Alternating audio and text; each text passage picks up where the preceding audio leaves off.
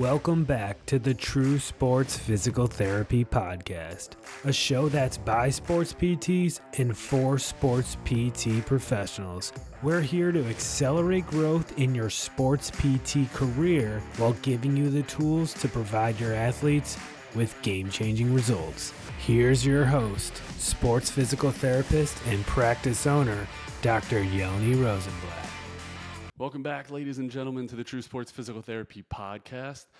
This is going to be a little bit unique in the sense that while we've done solo pods before, they've usually been heavily rooted in literature reviews, keeping the audience up to date on all that is sports physical therapy and what the literature really, how it guides us for evidence-based practice. This one is a little bit more free-flowing, a little bit more the art of sports medicine, and that's the part I'm super passionate about what we do for a living as sports physical therapists.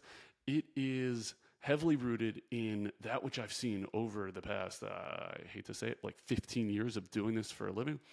The things to avoid in that initial evaluation, first day post-op of an ACLr. So your patient walks in after undergoing an ACL reconstruction, and there's so many things that you can do to really screw up that entire rehab process. And I just highlighted really 5 or 6 of the ones that jump off the page at me when I hear patients talk to me about their experience in other practices that are not true sports. These are really things that get my blood boiling, my head about to explode, thinking, man, that therapist really didn't set you up for success. So obviously, by doing the opposite or avoiding these mistakes, you are going to set your athlete up, your patients up for success on that first evaluation following their ACL. So without further ado, here are the 5 ways to royally ruin your ACL rehab from day one. Thanks for listening. All right, guys, let's get right into the 5 ways that I have seen ACL rehab ruined from day one. And this first one is a massive one. You've definitely heard me talk about it here.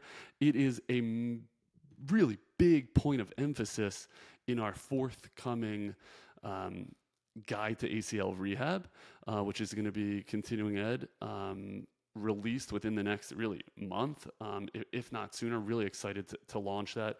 It's by myself and Dr. Tim Stone with a tremendous amount of feedback by Dr. Erica Brager, all True Sports Physical Therapy team members. And we're going to walk you through exactly how we like to rehab that ACL immediately from post-op day one all the way through month 6, month 9, onto the field, etc. But that first day is really rooted in avoiding these mistakes. And the biggest mistake we see is when the therapist does not hammer extension as priority number 1. That patient should know before they get surgery that the number 1 mission when they open those eyes is that knee needs to get straight and remain straight. And so here's what I hate seeing, and conversely try to hammer home to my patients that I want to see, is getting that knee all the way both extended actively and passively. So you have to start, number 1, with that passive range of motion. And I think therapists are far too gentle when that patient walks in day 1 in try to coaxing the patient into extension. You'll see it in the course. Hopefully you guys sign up for that course, where I like to put my hand either all the way distal femur and wrap my hand all the way around calcaneus and push down onto femur and pull up onto calcaneus, jamming that knee into extension. Hopefully it gets there a little bit more gently. It's not a rapid press into extension, but I want to get there and create torque around the knee to push them there and hold them there into extension. It's not going to be comfortable.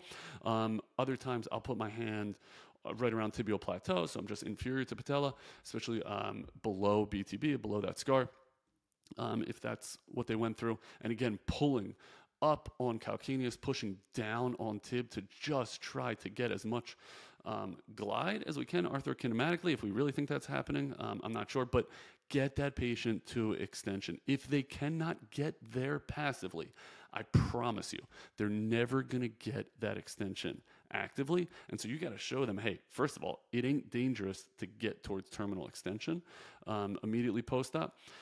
And their brain has to kind of wrap around the fact that it needs to be there. They got to get comfortable there. And even if it hurts, get there, because when you don't, and this is why this is number one on the ways to ruin your ACL rehab from day one, scar tissue will immediately begin to start laying down. And you're talking about those anterior intervals. You're talking about immediately posterior to patellar tendon. You're talking about in fat pads. You're talking about lining medial, lateral, right around the patella. Scar tissue starts to lay down.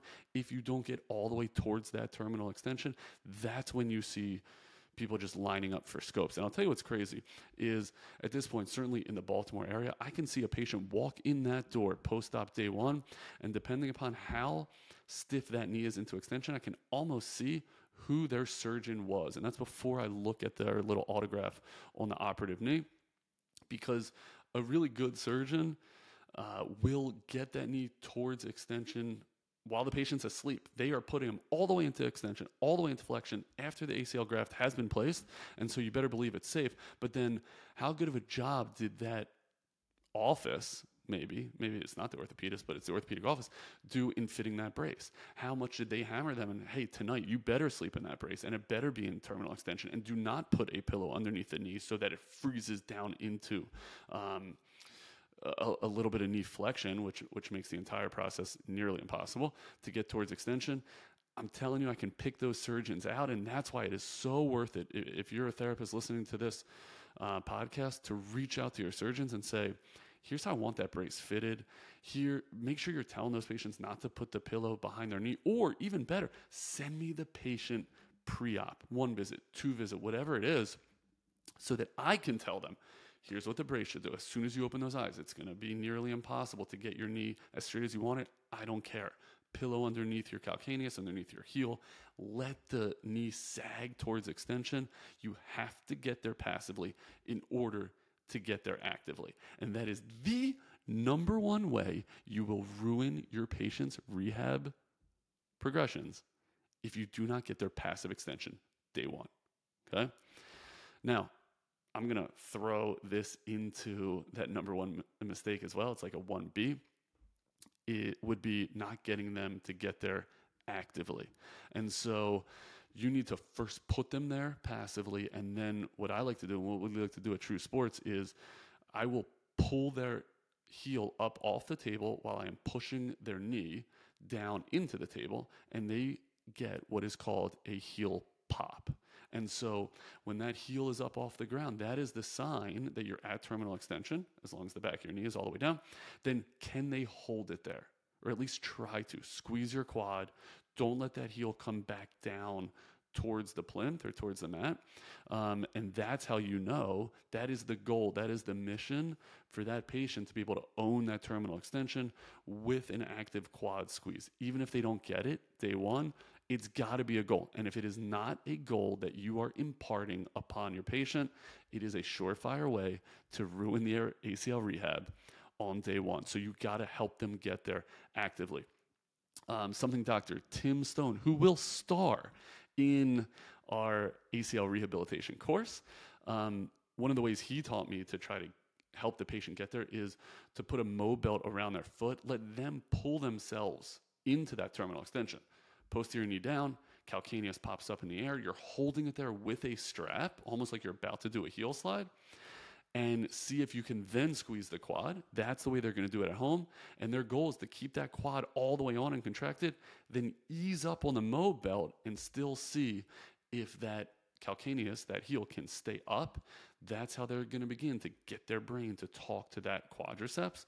They have to be able to hold it there. They have to be able to get there comfortably and see if they can prevent that heel from coming down. Another way I like to cue this is to look at their contralateral limb, have them do a quad set, watch for that heel pop, quad gets engaged. The quadriceps, obviously, everyone listening to this knows this, the quad totally envelops your patella. And so when that quad's all the way on, there is zero movement at the patella, medial, lateral, and you show that to the patient and let them say and let them feel, hey, you can't move that patella when the quadricep is all the way on. Let's go back to the operative limb. Look how much play there is at this patella. Try to lock it down. Try to pull that patella up towards your hip by using your quadriceps, and then see if you can self-mob your patella. You should not be able to, obviously. Again, just another tactile cue to say, this is how you do it. This is how you do it right. That is the way you own terminal extension post-op day one, and then also hopefully you have already taught them that previously. So to kind of put a bow on that, not hammering extension both actively and passively day one is a surefire way to ruin your ACL rehab. Sometimes I will spend 30, 40 minutes of that session hammering that, because if you don't get that, you might as well shut the podcast off now. You're in big trouble. You're going to end up, like I said, with possibly the arthrofibrotic or arthrofibrosis. You're also going to start with quad lags, quad inhibition, pain levels will be higher, et cetera, et cetera. Get that terminal extension. Okay, next, I'd say number 2 of our 5 ways to ruin your ACL rehab on day one would be spending too much time on gait. And I threw squats in there. And obviously this is when weight bearing is tolerated. Patients are weight bearing is tolerated. Stop teaching gait on day one. It's not that important. And I kind of look at this the way I look at so many things in my life. If you're spending time doing this, it means you're not spending time doing the right things. And so when I see therapists putting patients through stepping over hurdles or stepping over Gatorade cups in a training room on day one or really early in rehab, it boggles my mind, because it's time that should be spent hammering that extension. And if they have the extension beautifully, progress it towards their straight leg raise perfectly, in which that heel never hits the ground and it's just the calf, right? Or just spend your time more efficiently on imperative endeavors, because stepping over Gatorade cups is not an imperative endeavor, certainly not on day one. Same thing with this with the squats. It kills me to watch therapists try to teach a perfect bilateral squat or a weight shift, or I've seen therapists kind of put like foam rollers on the contralateral side to force a lean onto that newly shredded knee immediately post-op. They don't have quad control. They don't have terminal extension, and you're doing squats with them. That goes right in there. That's a 2B. If 2A is spending too much time on gait, 2B is spending too much time like playing around with their squats. They never get it. The patient never gets the bilateral squat super early in rehab. So please stop trying to teach it that early. And if you can come up with an awesome reason as to why we should be doing that, shoot me a DM. I'm happy to change my tune. It just drives me nuts seeing it now. So I think that's, again, low-hanging fruit. It's an easy thing to learn to avoid so that we can get a little bit more streamlined and spend more time doing what freaking matters. Okay, let's move on to number 3. So if spending too much time on gait and squats is 2A and 2B, spending too much time on hip strength in general, I think, is a waste of time on day one, and it's could be a good way to ruin your ACL rehab. It kind of falls in line with the gait and the squats, which is, do I care how well this athlete's hip muscles are working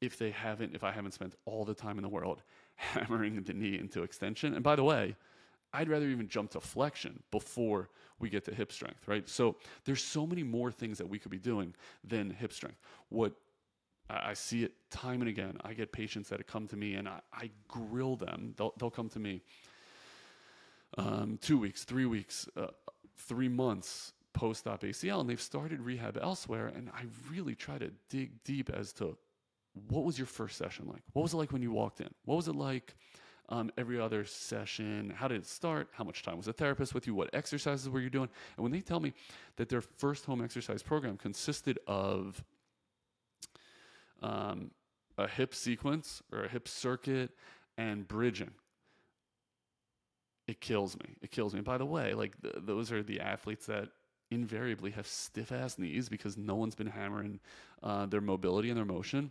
And for some reason, somewhere, it was preached in the PT Bible that we need to spend time doing hip abduction or bridging early on in rehab.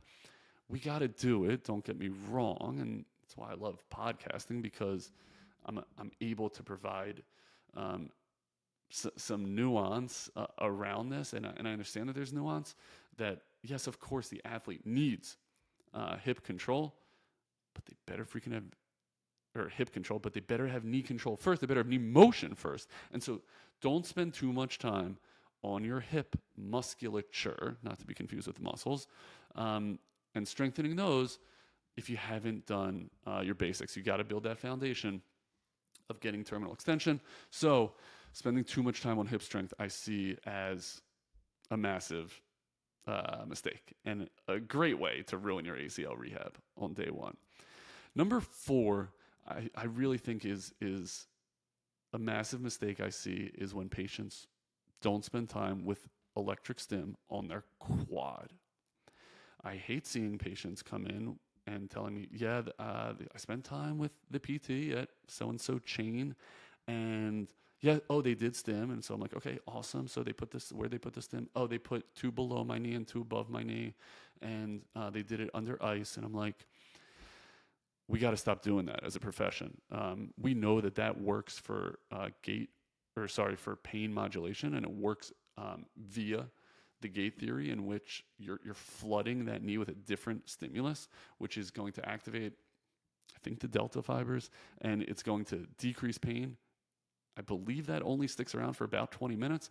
But my point, just like I've been making all day, is you should be spending that time doing other things. And I think that's just a ploy of the industry to treat more patients. So set them up on interferential, click go for 20 minutes, or have the tech click go for 20 minutes, and you go treat another patient.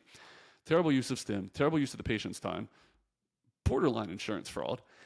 Spend time using electric stim via neuromuscular electrical stimulation. Put it on their quad. Ramp that bastard up so it forces the quadricep to turn on. Now we harken back to all of those cues we used previously. Let that patella sit down into its groove. Should not be movable. Let that heel pop up off that table. Let the patient hold it for a given amount of time that they can really wrap their head around, like, this is exactly what's happening. My quad is being totally engaged. Let them try to show that quadricep off with each contraction, and let the electric stim kind of pull that on. This I will harken back to literature, because there's a tremendous amount looking at both short-term and long-term effects when you include Russian stimulation, neuromuscular electrical stimulation, in a rehab process, post-op ACL. It helps with pain modulation. It increases quad strength at all of those previously mentioned intervals, and it increases patient functional abilities. And that's been proven time and again. I'll put some of those studies in the show notes, because that was a worthwhile dive. I'm always thinking, like, do we need to be doing stim? Hell yeah, we need to be doing stim. And we need to be doing neurostim on the quadriceps to try to get and time it with active contraction as much as possible. If you're not doing it, there's a chance you're ruining your patient's ACL rehab on day one. Okay, last but not least, and this is like an overarchingly really larger topic, poor dosing and appointment frequency in early ACL rehabilitation, I think can be a massive mistake that therapists make. And so let me tease this out a little bit. I have this very candid conversation with every patient that walks in, especially post-op, when whether it's the prep school athlete or the parents saying, okay, how many times do we need to come in? Or I'm first broaching that topic. I'll give them 2 recommendations. I'll say, number 1, I'm going to talk to you as if there's no such ridiculousness as this insurance game, as if the American medical model is totally seamless and faultless. And I'm just going to talk to you as you're going to get, what would I recommend if money were not an issue, if insurance was not an issue? When I talk to this patient population concerning that, I say, You should be in this office every single day. You should be here 7 days a week. If you can only make 6, great. If you can only make 5, we'll take it. But you should be here 5 to 7 days a week. And here's what we're going to be doing during those sessions. We are going to convince ourselves so concretely that you have your terminal extension passively and then actively. We are then going to immediately convince ourselves that you have as much flexion as you are able to have. If you don't have any range of motion restrictions, we want you to have full knee flexion within 3 weeks. That's our goal. And I want to see you every single goddamn day until we get to those goals. Now, we live in the real world, and so if you don't have an awesome secondary insurance, or money is an issue, or you're worried about visits, right? So your insurance company gives you 30 to 50 visits. We want to make sure that we're not wasting them. I still will not work with an ACL post-op without seeing them 3 days a week for the first 2 to 3 weeks. And that is because of these motion concerns.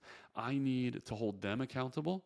I need to hold them accountable that they're doing their exercises properly, that they're doing them enough, that they are simply hitting the benchmarks that I need. If we're 3 months in and they still have quad atrophy or weakness, that's fine. We can make that up. If we're 1 month in and they don't have terminal extension and darn near close to terminal flexion, we're in big trouble. We're pushing the panic button. We're calling that doctor. We're saying, I'm doing it at 2 weeks. If I can't get them to comfortable extension, something's up. For whatever reason, is this scar tissue? It's probably a little early for that. How was the tunnel placement? Is there an underlying infection? Something's going on that I'm not getting that, but I need to see them 3 days a week at a bare minimum. I want to burn those visits or use those visits early in that process because there's no turning back. And so that's why I say when I talk about appointment frequency, you need to convey that to the patient, to the patient's parent, that this early stuff, even though it looks small and you're on the table, it is imperative. This also comes into, I want to talk to those patients pre-op. I want to talk to the surgeons who are sending me these patients because I want them on board. I want them to understand why that is. I want them to preach it. And here's why I say that, because hopefully everyone listening to this podcast works in a really busy, successful sports physical therapy atmosphere where that patient comes in and they've only booked their evaluation. You want to see them 3 to 5 days a week. You're going to be full. So how's this patient going to get in? They need to book that out in advance. They know they're getting ACL surgery. Call it a week before they actually get cut. They should be making their appointments then and booking them out appropriately. And that's why my front desk will say, you're post-op ACL. The protocol here is to be seen at a minimum 3 days a week. Let's go ahead and schedule that. If you don't need it, we're happy to take them off, but I'd rather you have it and then pull them off than not, than have some therapists need to come in at 6 a.m. or not be seen, or the patient doesn't get seen, and then everyone loses. Patient loses, therapist loses, and the surgeon's going to lose, reputationally speaking. So I think that's worthwhile kind of thinking through and having some of that forethought to say, this is the way I want to schedule the appointments. This is how to frame that conversation and make it worthwhile, because I think a lot of patients don't understand the import of frequency, and I think they've been somewhat scarred or miseducated by the rest of our population that either it's 2 days a week, everyone's 2 days a week, or it's just cookie cutter, and it's not really explained why they need to be there and what they're going to be doing each session. If you don't recommend or prescribe the proper appointment frequency, it can be a surefire way to ruin your ACL rehab from day one. I love the way I put that. It can be a surefire way. What I mean to say is it's a way to screw it up. So try to avoid that. Now, this poor dosing aspect, it's not just poor dosing of appointments. It's poor dosing of the exercise intervention. And I would say, with this poor dosing idea, one massive mistake to avoid would be the home exercise program prescription. Now, sometimes it's not prescribing the proper amount of holds or reps or sets. Other times it's giving them the wrong exercises, or I would say too many exercises.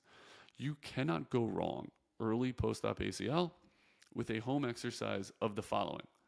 You need to be doing either bag hangs, and that's with your heel supported, you're in a seated position, your heel is on a coffee table, you're sitting high enough off the ground that you can hang like a gym bag with the straps, one superior to the patella, one inferior to the patella, with the bag weight hanging down, pulling it down into terminal knee extension.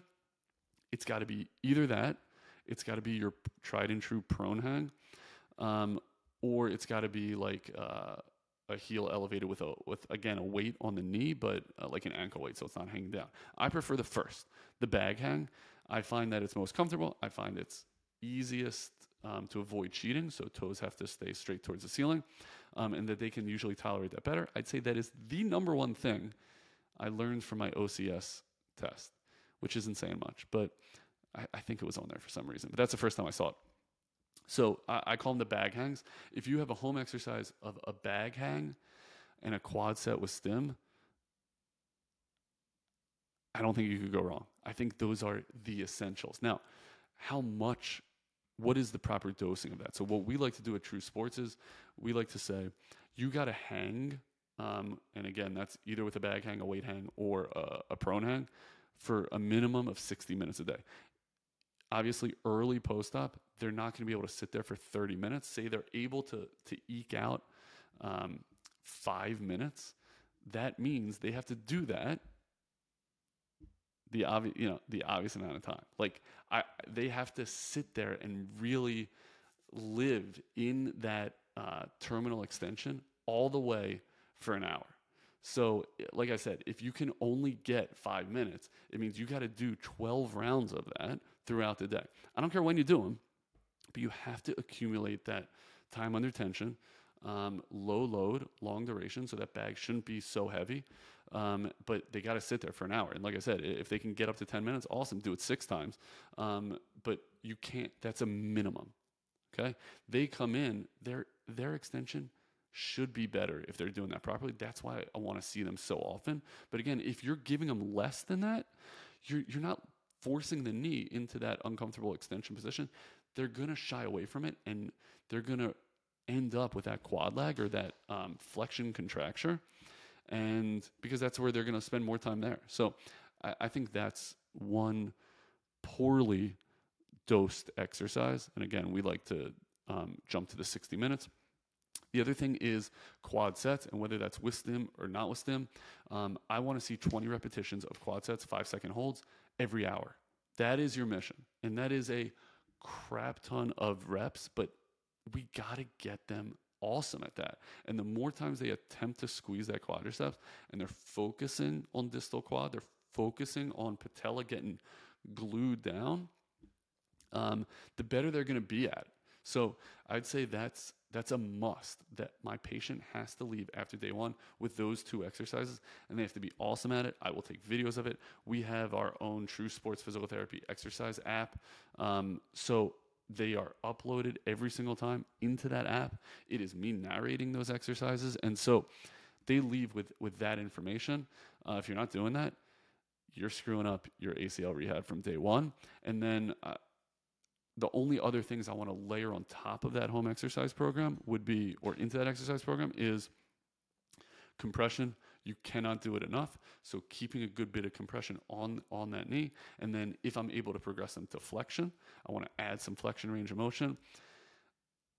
If they're not allowed to flex their knee, maybe and only then do I go to hip abduction, because it's an athlete that really wants to feel some type of burn, or some type of straight leg glute raise, just because I know the athlete wants to get rolling, feel like they're getting somewhere.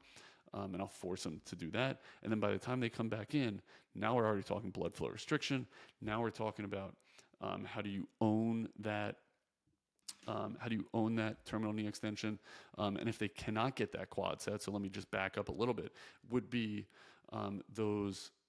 the graded quad set. So using, like I said, using that MOB belt previously to pull up into terminal extension. And sometimes the patient can't even let go of that thing because they don't have the quad contraction, but holding it there because they got to be in that terminal extension and then add that recruitment kind of on top of that. But too often I see therapists giving 5, 6 exercises. This is where the goddamn bridges come into the home exercise, where you should be spending so much more time owning that true quadriceps. So these are 5 ways. Like I said, I'd say these are the 5 cardinal sins that I see on that initial evaluation immediately post-op ACLr. And we got to get better than that as a profession. And I really believe if I do a podcast like this or a topic like this in 15 years, I don't know that this changes. I'll humbly submit that maybe it does, but these are so tried and true, and they have proven to be so successful, both in the literature, but also anecdotally, to getting the patient where we need to get them. I know for sure early on mistakes that I made would be trying to hammer, say, short arc quads. Like once I learned that, short arc quads aren't forbidden post-op, I started adding that into my home exercise program, but the patients couldn't get to terminal knee extension. And so they would come back in and they're still missing that last 2, 3, 4 degrees. So yeah, maybe their quad activation is better, but they can't activate terminally extended. So that was one mistake I made. The TKE stuff early on where patients just living in their glute. I definitely used to make that mistake because I read the same Bible that unfortunately a lot of other therapists are still reading, or schools are still teaching, where they start adding all these things on, when if we just hit these main points and avoid the 5 mistakes, I think you're setting yourself up for success and an easier rehab road. More importantly, you're setting your patient up for a far better outcome. Like I said, that's going to help everyone. And so hopefully this just made you think a little bit, and totally thrilled to hear how much you disagree with me. I do love getting those DMs and those emails. Feel free to email me, Yoni, Y-O-N-I, at truesportspt.com. Let me know what you thought. Let me know what I missed, what you would have put on your 5 ways to ruin your patient's ACL rehab from day one. Let me know what you loved, obviously. And as always, it's an open book. So if you want to shoot me an email and tell me, hey, here's a great guest to have, here's a great topic I'd love for you to cover, that's where this came out of. Like I said, got some awesome stuff in the pike. About to do what I think is going to be a great episode all about residency, and I'm going to bring a newly graduated resident on and talk about that. But we also have a tremendous amount more of ACL content. So I'm going to have Tim Stone on the podcast. We're going to talk about the way we put together this course, why we did it, what's unique about it, because it is so unique. There are definitely ACL courses out there. They don't look like this one. And the reason I say that is because, 1, I've taken all those ACL courses, or a lot of them. And 2, there's so much of this that is not on other courses, meaning I wish that these other courses had common mistakes or common questions the therapist gets, or how do you pose some of these prescriptions to patient, to parent of patient? How do you create buy-in? How do you progress? How do you scale? How do you know when your athlete's ready to get back on the field? And what are great ways to progress towards that, like practice plans and shooting plans and cutting plans. So that's all included within our True Sports ACL rehab. And we're going to have one of the nation's foremost surgeons, knee surgeons, orthopedic surgeons, Dr. Jamie Dries. He's going to walk you through how he approaches the surgery and what he is considering and what the different techniques mean, what's actually transpiring in that OR during the operation. So hitting it from all angles, all the way from orthopedic surgeon to physical therapy to the strength and conditioning and performance side. So that True Sports ACL course is coming in a matter of weeks. So make sure you sign up. I'll make it super easy for you to sign up. And anyone kind of listening through the pod and people who have interacted with us, we'll make sure we get them their discount codes. But again, you got to get continuing it anyway. Obviously, I feel strongly that this is an awesome way to get you better at rehabbing your ACL patients while still getting those continuing ed credits. So stay tuned to that. Reach out with any questions you got. You can always DM us, follow us, True Sports PT on Instagram. Can't wait to keep learning from you guys. Can't wait to continue to give you more and more of this information that you guys ask for. And thanks so much for listening, guys.